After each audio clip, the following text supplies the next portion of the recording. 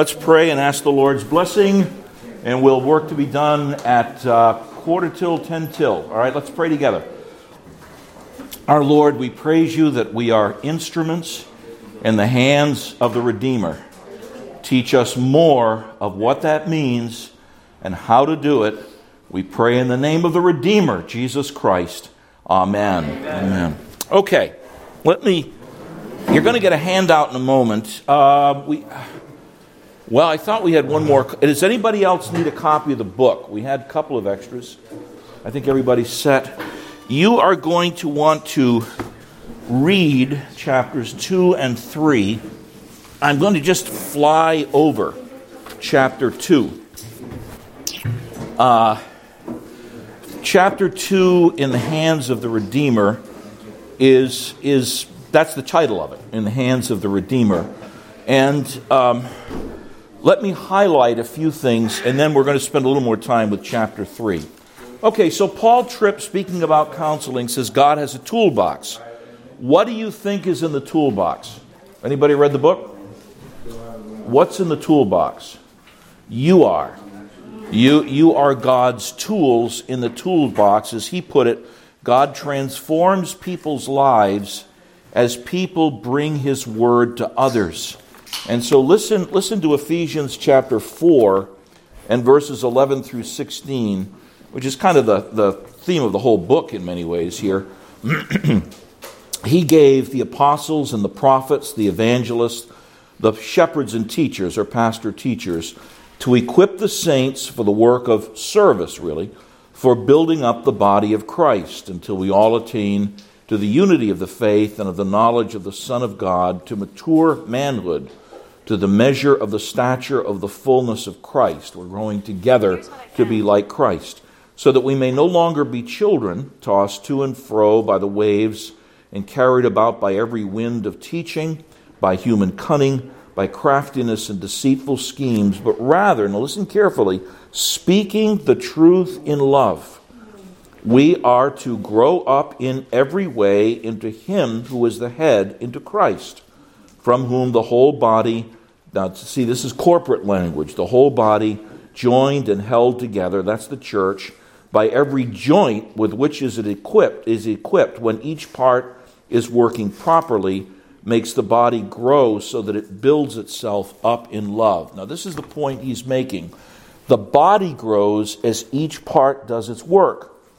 And in the church, sometimes there's a need for professionals beyond one another, but in most cases, we minister to one another in the body as each part does its work in the physical body. But then he adds, there's more. Transformation comes as people bring God's word to others. And Paul Tripp, he speaks of God's monsoon. What's a monsoon? Yeah, a monsoon is a heavy rain. It's a storm, and a monsoon always brings some kind of change in the environment. So Isaiah 55 verse 10, as the rain and the snow come down from heaven, think California, and do not return there, but water the earth, making it bring forth and sprout, giving seed to the sower and bread to the eater, so shall my word be that goes out from my mouth. We're to bring God's word to others. It shall not return to me empty, but it shall accomplish that which I purpose, and shall succeed in the thing for which I sent it. For you shall go out in joy and be led forth in peace. The mountains and the hills before you shall break forth into singing. All the trees of the field shall clap their hands. Instead of the thorn, which came in because of the curse, shall come up the cypress. Cypress wood is virtually indestructible. Instead of the briar shall come up the myrtle. That's Hadassah. That's a tall evergreen tree that's beautiful and fragrant. And it shall make a name for the Lord, an everlasting sign that shall not be cut off. What is he talking about? God rolls away the effects of the curse by his word. Begins with forgiveness, begins with pardon, and then with purification as well. Now, how do you do that? How do you bring God's word to others? Now, this is interesting. Tripp says, don't use the Bible. Now, what does he mean by that? Well, you use the Bible in need-driven, self-focused, solution-defined ministry. What's the Bible about? 10 ways I can improve my prayer life. 6 ways I can improve my marriage. 5 principles for listening to music. That's not what the Bible's about. That would be using the Bible in a way that we should not be doing in counseling. Rather, as he puts it, tell and apply the old story. Pages 26 to 28, he deals with that. And he speaks, now if you don't know what rebar is, you can ask Socrates, or you can ask Joe, or you can ask Mike Matone. Rebar basically makes firm concrete, okay? And Tripp says God has 3 parts to his rebar. One is God's sovereignty. We sang of it. Oh, Father, you are sovereign. Nebuchadnezzar confessed it after God dealt with him, as did Job. The point is, God is accomplishing his plan with everyone. That's what Esther's about. So, God's rebar. Number 1, God's sovereignty. Number 2, amazing grace, or what Tripp calls rightly the economy of grace. Now listen to what he says in pages 32 and 33. He's talking about a marriage counseling case. Communication's broken down between a husband and a wife. The wife's desire is to rule over the husband. He's a tyrant toward her. They don't want to talk to one another. It's a mess. And so that's what he's laid out here. But what he says is God's grace is most powerful at the moment of our greatest weaknesses. How practical and life-changing is this? Think of our couple. One of the most significant problems in their marriage relationship is that there is no economy of grace. With all their obvious difficulties, what is most shocking is the profound gracelessness of their marriage. There's no willingness to look within and confess deep-seated sins. Remember, that's the beginning of liberation. So they never find sweet forgiveness. There's no vertical hope to carry them in dark and discouraging times. There's no rest that comes from entrusting each other to the God of grace. There's no faith that he will give them all they need to respond to each other in godly ways. And as a result, their relationship is reduced to human demands, human performance, human failure, human judgment, and human punishment. There's no hope or power for change. And because they are not daily, listen to this, soaking in the fountain of God's grace, they don't extend grace to one another. All of their marriage books, communication skills, and attempts at reformation will fail because their only true hope is God's heart-transforming, relationship-revolutionizing grace.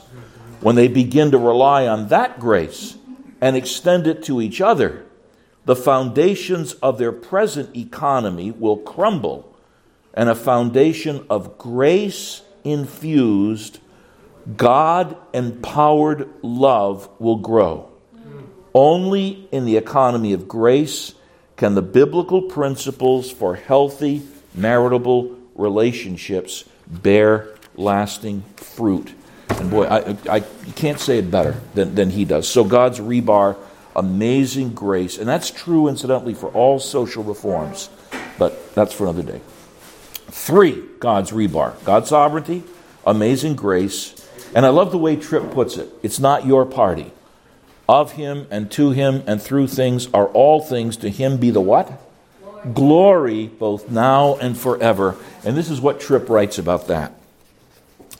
Sin makes, this is his turn of a phrase. Sin makes us glory thieves. There's probably not a day when we do not plot to steal glory that rightfully belongs to the Lord. When we compete with one another for glory, we fail to experience the unity that can only be found when we join together to live for the glory of God. At the bottom of a broken marriage, a shattered family, or a forsaken friendship, you will always find stolen glory. We crave glory that does not belong to us, and we step on one another to get it. Rather than glorifying God by using the things He's given us to love other people, we use people to get the glory that we love. Sin causes us to steal the story, God's story, and rewrite it with ourselves at the lead and with our lives at center stage. We're going to come back to this in the next chapter. That is always destructive. God dashes idols. You make an idol of yourself, you'll destroy yourself. And you may not realize it right now, but you've been hearing about that in the news all week long. But we'll come back to that. But there's only one stage, and it belongs to the Lord. Any attempt to put ourselves in His place puts us in a war with Him. It is an intensely vertical war, a fight for divine glory, a plot to take the very position of God. It is the drama that lies behind every sad earthly drama. Sin has made us glory robbers. We do not suffer well because suffering interferes with our glory. We don't find relationships easy because others compete with us for glory. We don't serve well because in our quest for glory, we want to be served. But the story of Scripture is the story of the Lord's glory. It calls me to an agenda that's bigger than myself. It offers me something truly worth living for. The Redeemer has come so that glory thieves would joyfully live for the glory of another. There's no deeper personal joy and satisfaction than to live committed to God's glory. It's what we truly need. Living for God's glory would revolutionize the marriage of the couple we've been considering by completely redefining their agenda, and I would add, by redefining all of our agendas. So the glory of God. And he ends with chapter 2, a life worth living. He says, our goal is to help one another live with a God's story mentality. He says, our mission is to teach, admonish, and encourage one another to rest in His sovereignty rather than establishing our own, to rely on His grace rather than performing on our own, and to submit to His glory rather than seeking our own. This is the work of the kingdom of God. People in the hands of the Redeemer, daily functioning as His tools for lasting change. So, God's got a toolbox, and you're part of it. Okay, which is why we're covering this. Now, oh, Joe, I'm so glad you're standing up. Because you and Nan are going to distribute these. Okay. Okay? I'll walk the back of the room. Okay. All right, here's what we're going to do. I'm not going to do this with every chapter, but at least with some of them, I'm going to give you handouts, because we just cannot cover everything the way I'd like. And if you have your Bible, turn to Genesis 1, 26 to 28.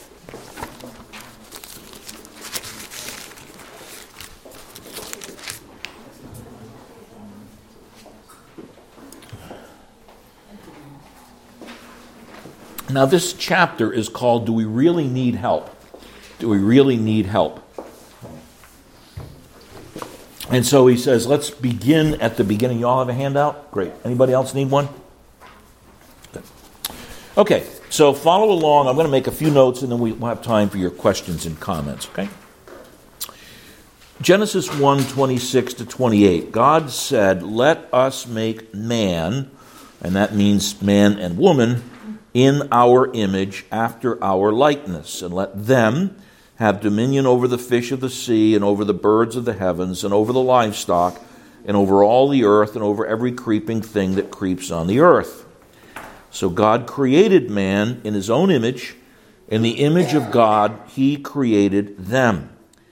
And God blessed them. Now listen, this is before the fall. God spoke to them. God blessed them and said to them, be fruitful, multiply, fill the earth, subdue it, and have dominion over the fish of the sea and over the birds of the heavens and over every living thing that moves on the earth. And he goes on in speech, but that's enough for our purposes. Adam and Eve, in your notes, were created to be revelation receivers. We're made for a GPS, folks. We're made for someone to guide us through life, and that's God, and he does it by his words. And as Tripp says, our need for help preceded sin. We were created to be dependent. And folks, that's why the term independence should kind of grate at you. None of us is independent, okay? Everyone is dependent upon God, all right? And he says Adam and Eve were created to be interpreters. They were to name the creatures that were there, and they were to have dominion over the earth. And they were to converse about this. They were created to be interpreters. And as Tripp says, we not only interpret situations and relationships, we interpret ourselves. That's why we need a framework for generating valid interpretations that help us to respond appropriately. You've got to have a way to understand this world, okay? Now, all facts, folks, come with a certain interpretation. And when I say something to you, I hope it's factual, but the choice that I make, the way I express it, the words that I use, they give an interpretation to the facts. All facts are interpreted facts because they come through an interpreter. But you still need a GPS so that you can understand yourself and others. Human beings, he says, are, in your notes, by their very nature, are worshipers. Everybody worships. It's just a matter of what or whom we serve. Stolen worship is what is at the core of what is wrong with fallen human beings. Stolen worship is idolatry. And our culture has mastered idolatry of self. And God dashes idols. Now let me give you an illustration from, if you paid much attention at all to what's being reported. I didn't say the news, but what's being reported. There's all kinds of accounts about teen girls' depression. World Magazine, the World News Group, had an interview with John Stonestreet, who heads the Prison Fellowship Ministry. He's quite a social commentator. And the one speaking to John Stonestreet, John Eicher, says this is scary. The Centers for Disease Control and Prevention released a study that found almost 6 in 10 teen girls feel persistently sad and hopeless. And that rate is twice the rate recorded for boys. Over the course of the last decade, that persistent sadness and hopelessness has risen almost 60%. And the same study found also that a third of teenage girls in 2021 considered killing themselves. Now, I imagine it's more than fair to lay some of this at the feet of our social media platforms. But let me read a bit of what Allie Beth Stuckey wrote about in World Opinion. She wrote this: "It's not just the overt messages teen girls are receiving via their phones that are dragging them into depression. It's the implicit message that all of them carry, which is that we are our own gods." This goes on, and I'm quoting still here, "A popular response to this new study will likely be that we need to teach girls how to love themselves more, to have more self-care and more self-empowerment." But what if that's exactly what's killing them? What if it's not just social media itself, but the self-idolatry it represents? I mean, think Facebook, folks. That's self-idolatry. I'm going to be the center of it. I'm not saying Facebook's wrong, but you see how easy it is. I make myself the center of attention. I had 2 Twinkies. I got an upset stomach. I had to vomit. Who cares? But see, I'm the center of attention.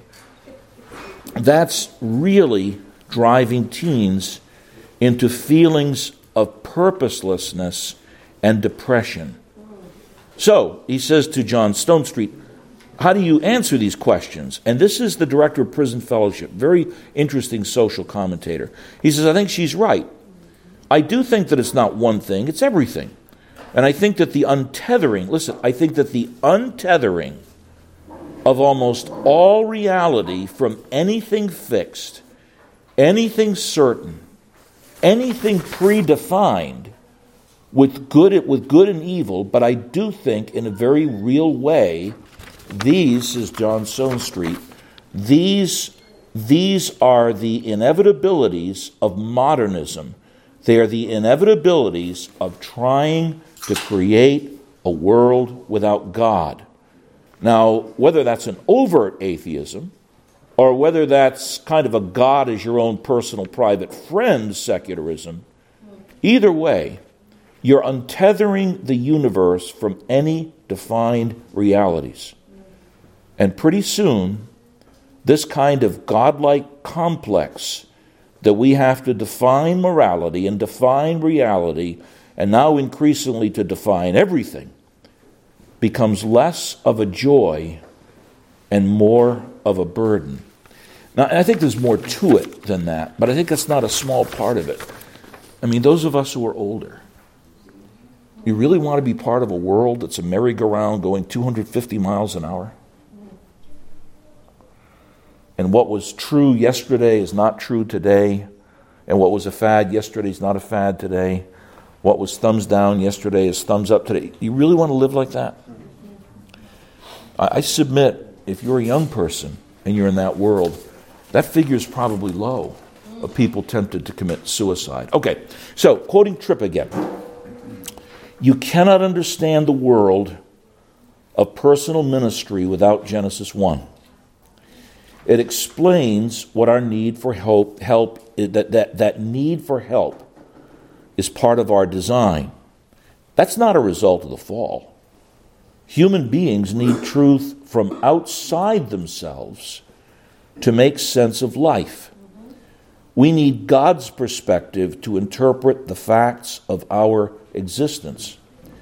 If it is true that all human beings are constantly trying to make sense out of life, well, then all of life is counseling or personal ministry. Counseling is the stuff of human life. We are always interpreting. We are always sharing our interpretations with others. This sharing ultimately amounts to advice or counsel about how to respond to life. Now, that's true completely. I want you to know there's either good counsel or bad counsel. There is either right counsel or wrong counsel, but it's always going to affect people. I'll give you an illustration from this week. Once again, speaking with a woman, she's in another state, you wouldn't know who she is. She was referred to me by Jen Greenberg. Brought up in a hyper-legalistic home from infancy, where she was basically, she put it, brought up in an environment of fear where her father was also the pastor, and the mother was also very controlling. Arranged marriage, because you don't date in that culture. The mother and the dad had a word from the Lord about who she was to marry. Your words from the Lord, folk, come from the Scriptures. She marries him. Finds out not long after he's a pornography addict. She musters enough courage to go to her father, pastor, and say, what do I do? Here's the counsel. you're not giving yourself to your husband enough. You're the reason he's doing this. That is absolutely wicked counsel.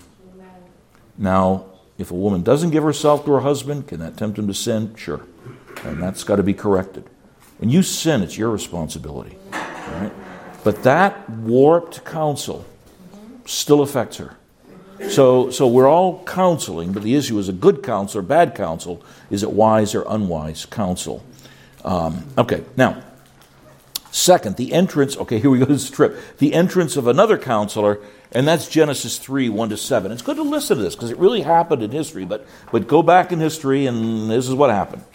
The serpent was more crafty than any other beast of the field that the Lord God had made. And he said to the woman, did God actually say, you shall not eat of any tree in the garden? He didn't say that. God said, you may eat of all the trees of the garden except for this one. But notice how the devil twists things.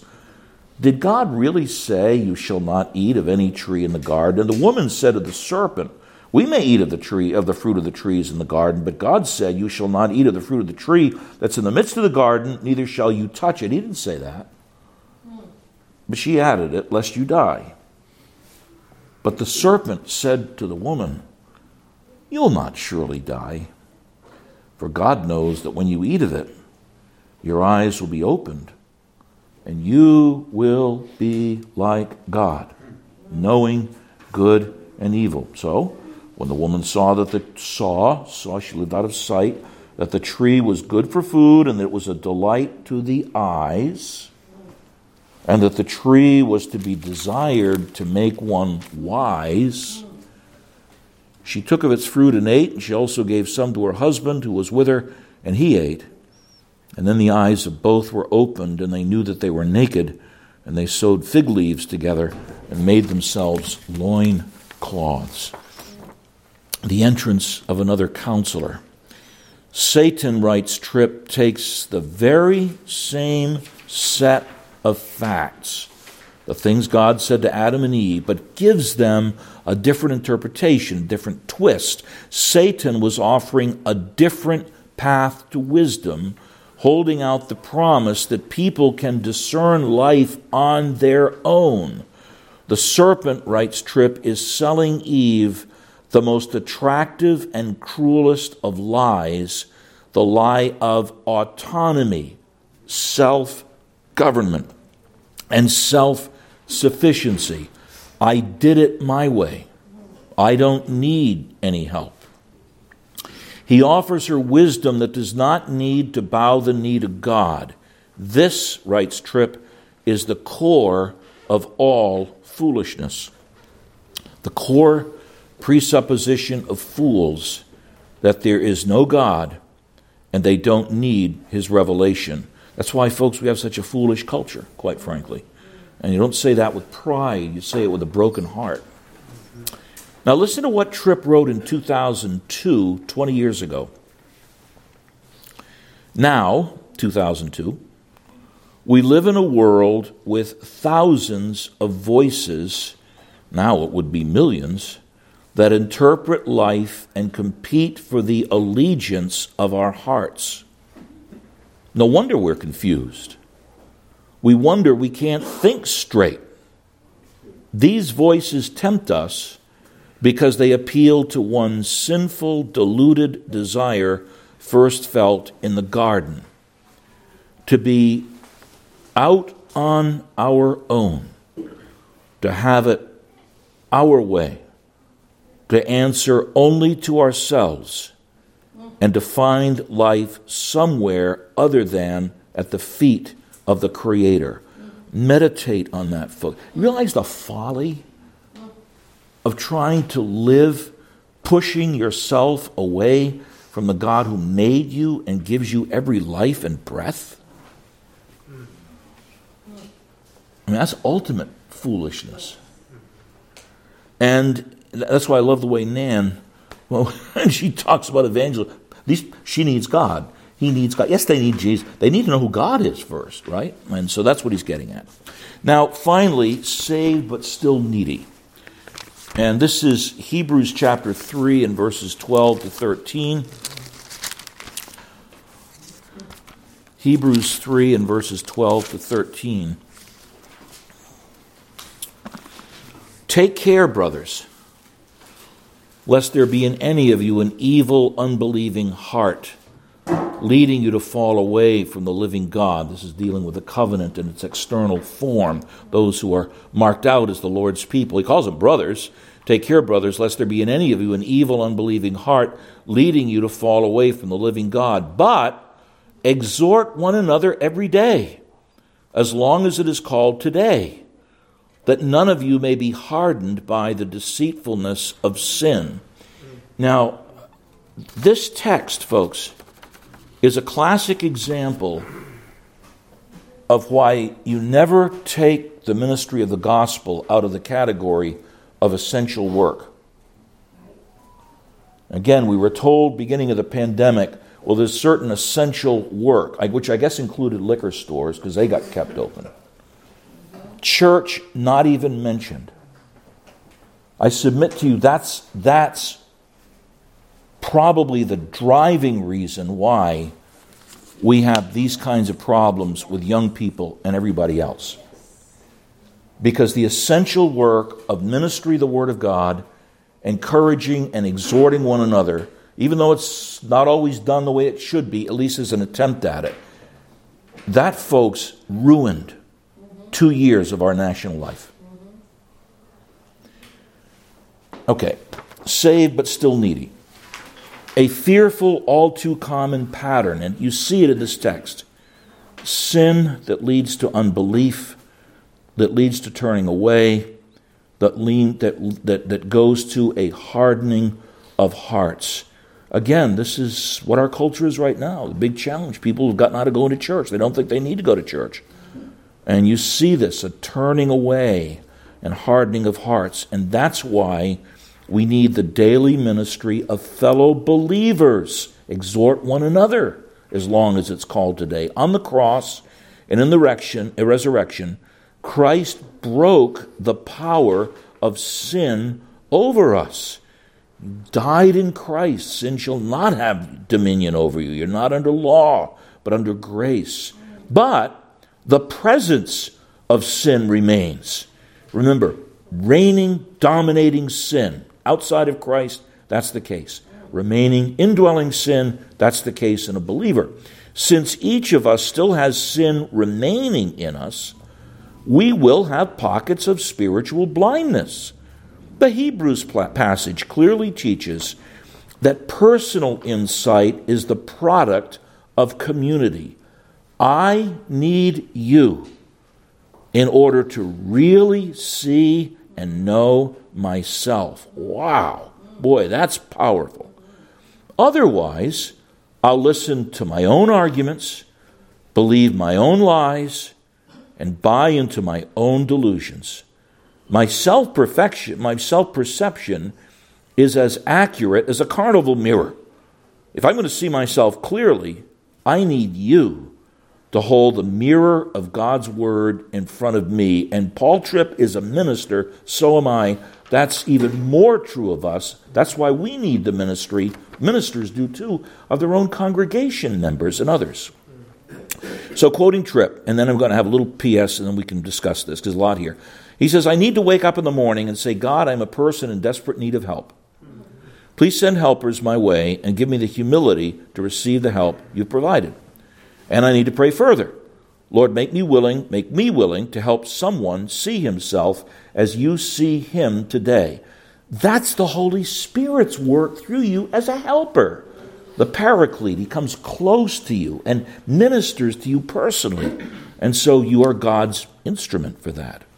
As Christians who still have pockets of spiritual blindness, we need two character qualities. First, we need the loving courage of honesty. Now, that was the Lord's Supper message today. We need to love others more than we love ourselves, and so, with humble, patient love, help them to see what they need to see. Second, We need the thankful humility of approachability.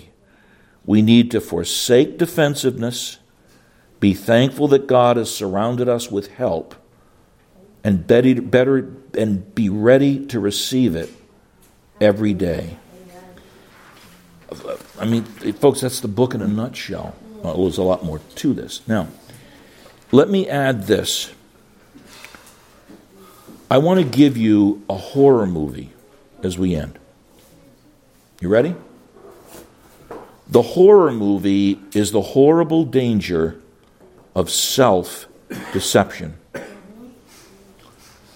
The word deceive or deceiver or deceived is used very frequently, especially in the New Testament. Satan is the great deceiver. He's the deceiver of the whole world. That's the way he's described in the book of Revelation. The state can be a deceiver. The beast in the book of Revelation, Babylon in the book of Revelation, deceives. You don't think it does?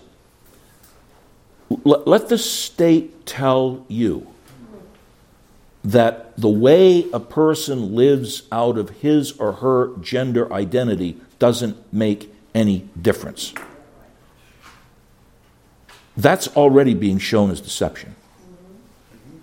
When you're having doctors who've done the sex change operations get sued by men and women who realize it didn't change their hearts. Amen. And again, that ought to make us be brokenhearted. But see, deception that comes. There's many deceivers that are gone into the world, John says. They don't confess Jesus as the Christ. The world is a deceiver. We are deceived by the things of the world. But here's what's scary. Self-deception. James chapter 1 and verse 26. Notice the link of the tongue and deception. James chapter 1, actually verse 22 and 26. James 1:22. Be doers of the word and not hearers only, deceiving yourselves. If you know you're to be different in light of what the Word of God says, and you don't change, you are promoting your own self-deception. Very specifically. People say, well, there ought to be an altar call in every worship service. You don't need an altar call. You're always calling people to faith and repentance, Christians and non-Christians. And if we're not believing and repenting, then we're deceiving ourselves. But this is what gets scarier. Verse 26. Notice the connection of the tongue and deception.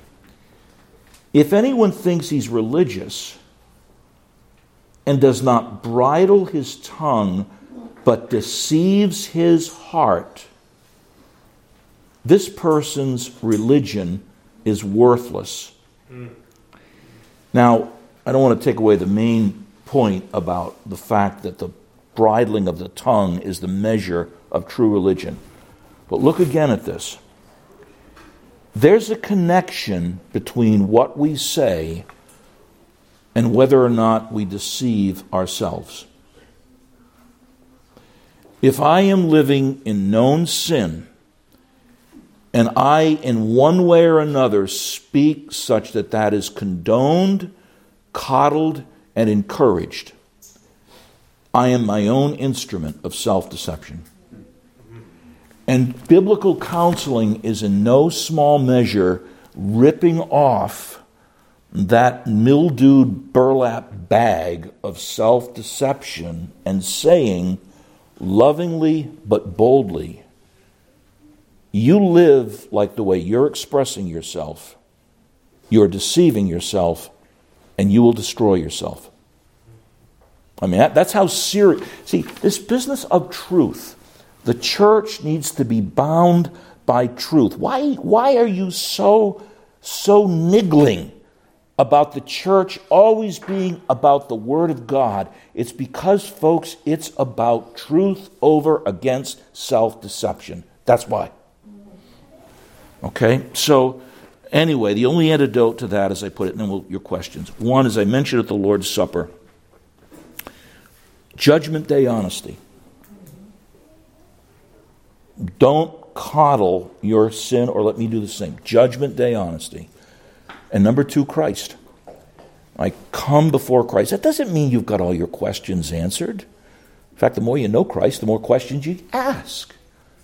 But you come to Jesus because he's the truth. And you're honest. I am lost. I am lost, and I'm in a forest, and I don't know how to get out. I don't know what's up. I don't know what's down. I don't know what's east or what's west. Jesus is the way. And be honest, I'm dead. By nature, I am dead in my trespasses and sins. Jesus is the life. And that's why you got to have biblical counseling, folks. Okay, so the chapter, do we really need help? You bet. We all need it. Okay, all right.